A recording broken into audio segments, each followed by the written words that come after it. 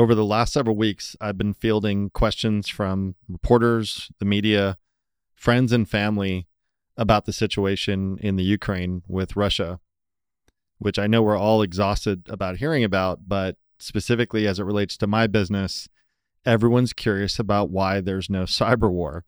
Not as if they want it, but simply the whole buildup toward this and the expectation that this was going to be an incredible Die Hard-like movie scenario is confounding everyone.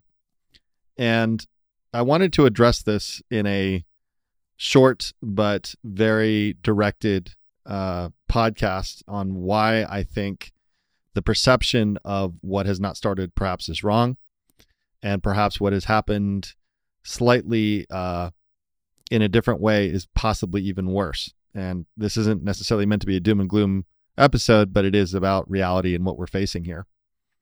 So I'm going to break this up into essentially 4 components. The first is, why hasn't it started? The main question I'm getting. 2, how does cyber militia and the hacktivists contingent play into this? What is their role as it relates to the greater situation? And what will happen if Russia disconnects from the global internet? And then lastly, what we can expect in the months and years to come. So the first question, really, why hasn't it started? It's a very good question because you're right. There's a million things that probably we thought would happen. We all saw what happened in 2015, where something was deployed into the Ukraine, ironically, even the same place, and it actually spread out and moved beyond the political borders of the Ukraine, even got into the US and other places, disrupting a lot of businesses, cost close to $10 billion of damage. Something that I think we all were very worried would happen again here, and very well could still, by the way. That was called NotPetya, and it really facilitated what we call a wormable event, which basically means that it started somewhere, probably with the intention to disrupt the specific location that was in, but then it moved out beyond those borders into other countries using island hopping tactics, which is, a fancy way of suggesting that it used the supply chain or third-party partnerships to move through the ecosystems that are all connected now. Unfortunately, that is the world we live in. Everything is connected. And while that does provide an immense amount of efficiency, it does introduce a new vector of attack for adversaries. So in some ways, that exact scenario hasn't necessarily happened. There have been things that have shown up that look like attempts by Russians or others to disrupt in some ways, like wiper malware, which is essentially something that just destroys what it gets on. It erases files and really has no other purpose other than that. It doesn't do anything extortive. It's not a financially benefiting tool to the operator. But what's interesting that is being forgotten is that cyber events are typically something that are found out in a post-mortem state. What I mean by that is you don't always see them as they're manifesting. There's a lot of research and there's a lot of investigative work that happens after the events happen to sort of describe the crime, almost like a literal crime investigator going in and looking at what happened, looking for prints, looking for footsteps, seeing what might have transpired, looking at how maybe the blood spatter happened, to use a visceral analogy here. And that's very much what is happens in a lot of these cyber investigations. They're not in real time. So while things may appear to not be happening, they could be, and they're being dismissed as malfunctions. They could, in the case of Ukraine specifically, it could be just attributed to the fact that there's a lot of outages because of everything going on a physical and kinetic front. So there's a million things that may be happening right under the surface that we're not going to find out until it's actually said and done, and there's a thorough investigation. And even then, there's a good chance a lot of that will be destroyed or hidden or erased to avoid and hide their tracks. It's something that they are able to do if they have time and the latitude to do so. So it poses a kind of challenging situation to say, we're going to know it's happening actively. Now that's there, but as it relates to the US, and that's kind of the second half of the question, is when and if is there ever going to be any kind of attack of Russia onto the US or vice versa? Well, that leads me to the second point that I brought up around cyber militia and hacktivists, groups like Anonymous, that have made a lot of noise recently and are getting lauded for their efforts to attack back in some ways. And while, I certainly advocate, very good, well-intentioned, volunteers, people that want to help the situation. I'm also very nervous about the fact that a lot of these actors are working with limited intelligence. They are attacking things or opportunistically finding things that they can get into to disrupt them without really understanding what the ramifications could be if they do actually indeed take these things down. Good example is take a Russian satellite network that may be governmental in nature and have its main purpose for watching for incoming attacks, most concerningly nuclear incoming attacks, and anti-ballistic missile technology, looking for that type of activity. What happens when a opportunistic cyber militia or proxy militia or hacktivist finds access to an environment like that, which is entirely possible, and takes it down? Russia's not going to know the difference between that being someone that is working as an independent or that being a government, either of the US or some NATO nation, and will very much go back on the offensive or ready themselves. And in some capacity, I think we saw something along those lines a couple of weeks ago, which was very alarming. What the reason was is not necessarily clear, but I think that there's every possibility that if they feel they're being threatened or attacked, they're not going to be as focused on figuring out who it is as much as they're going to be fixated on responding. And that is a very concerning situation. So my feelings on the volunteership and the hacktivist groups that are involved in this effort, while I am, have to sit back and appreciate the nature and the spirit in which they're doing it, I worry completely around these types of topics where they're working without a complete deck of cards, so to speak. They don't know all the details. They're not controlled, they're not directed, they're not focused, they're not coordinated. And without that, you tend to have a lot of, that's exactly how friendly fire happens in an actual war. You don't quite know what your colleagues are doing in the same field, theater of war, and you very well can end up with a lot of injuries or deaths in the same place. So, and by friendly fire. And that's very similar to this situation. So that's certainly the beginning of that problem that grows exponentially when this all settles down, because the more a group is left unchecked and unfettered from being able to do these kinds of activities, they're not going to simply disband when this war ends. If they have a sense of power and ability to do things like this, they're going to want to keep doing it.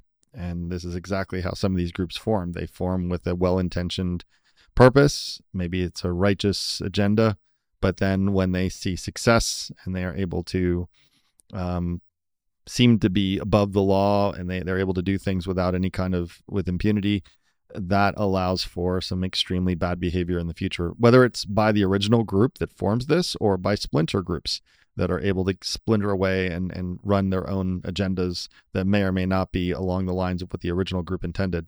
Very much what happened with Lulsec and Anonymous, which I know all too well. For those of you that haven't heard that, listen to one of my podcasts around when Lulsec attacks. I think it's episode number 4, if I'm not mistaken. And, the key thing here is to understand that this is a very dangerous place to be, because not only is it a crime to be hacking into other computers, whether they're domestic or international, the ramifications for these folks that are trying to help may actually be dire in the future when there's an investigation being done, when it's all said and done.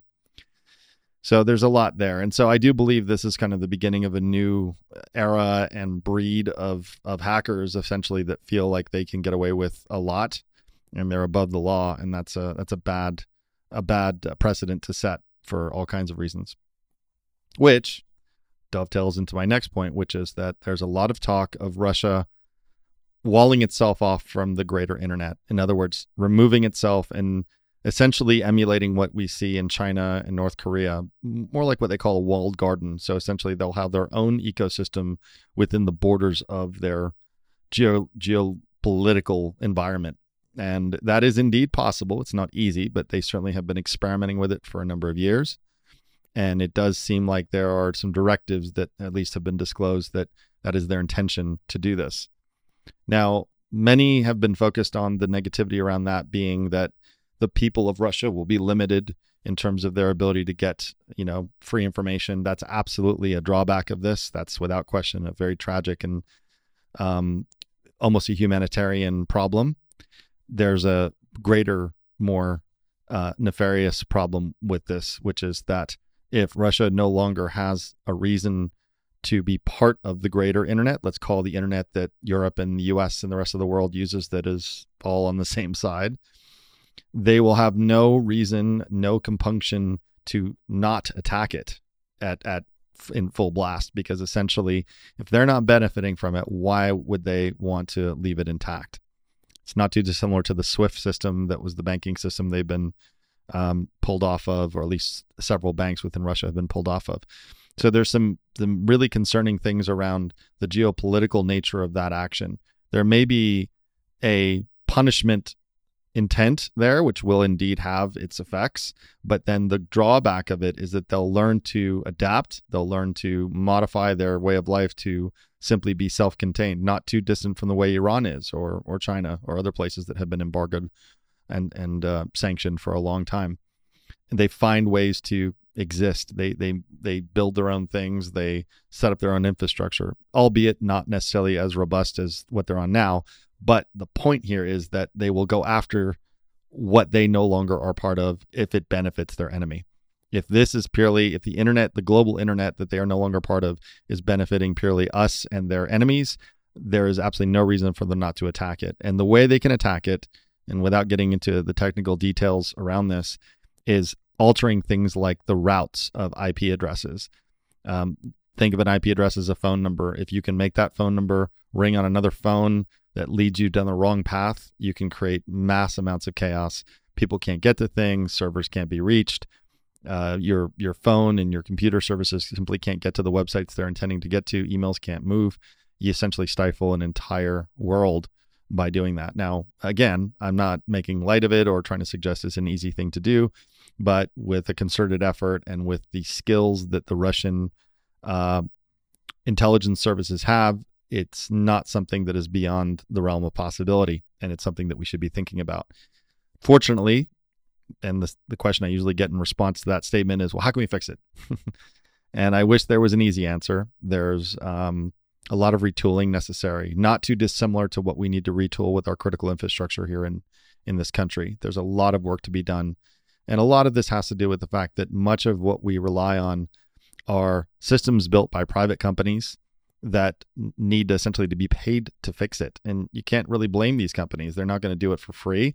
As much as it might be in the best interest of the world, they are a for-profit organization, and to rewrite all of their software to run on modern systems is an expensive undertaking. And then not to mention deploying it out to all these locations that it lives on. And then that's not suggesting that there's other problems like actual hardware with certain kinds of coding, which is called firmware on it, that is much harder to rewrite and redeploy out at scale. It's not something that can be delivered quite as easily. It requires a lot of on-premises talent to transform it to be updated. So there's just an immense amount of work here. Speculation around that runs from tens of years to 20 or to 30 years worth of work to get something up to speed of where it should be today. So there's a lot to think about here, and it's a very complicated, convoluted mess. The other aspect of this that is somewhat tied to that third point is if Russia starts to become extremely clearly divided away in a even more than they already have, they're going to have a lot of coattailers, as I call it. There's going to be the other nation state actors that find the West to be the adversary that are going to jump into the fight. They're going to contribute, if they're not already, to be honest. I think that I use somewhat of a silly metaphor, which was that cyber looting's already started. There's no question that other actors, whether it's nation state actors from other countries, or if it's cybercrime groups that are masquerading as Russians, or just simply taking advantage of the distraction, or being able to say, well, they're criminal number one, so if we do it, that's easily who's going to get blamed and we can get away with it. That's happening, and that will continue to happen. And that kind of dovetails into my last point, which is that's what we can expect in the months and years to come. Unfortunately, I think things like ransomware are certainly far from gone. I think that a lot of the folks that we saw that came and went are people that have made an immense amount of money. We're talking about billions of dollars in that type of extortion and theft, and they've retired. And it doesn't mean they're not going to come back and do it again, learn from their mistakes and do it even better. That's not to suggest that there's not new groups that have learned from these other groups to do it even more effectively. And that's not to suggest that this won't be endorsed by nation state actors with resources and capabilities if it benefits in the old adage and the old proverbs from Sun Tzu, the enemy of my enemy is my friend. Well, if ransomware groups are benefiting the greater initiatives by some of these nation state actors, they're going to be endorsed and fostered.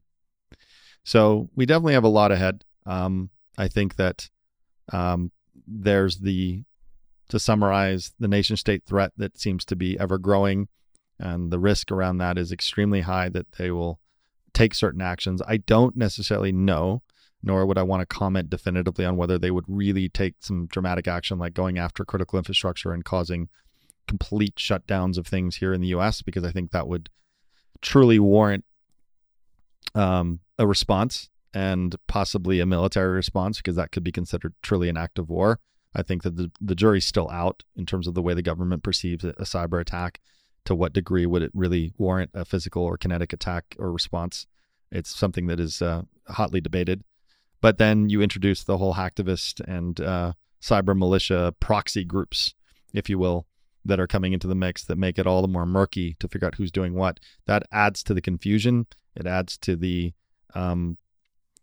friendly fire component, as I mentioned before.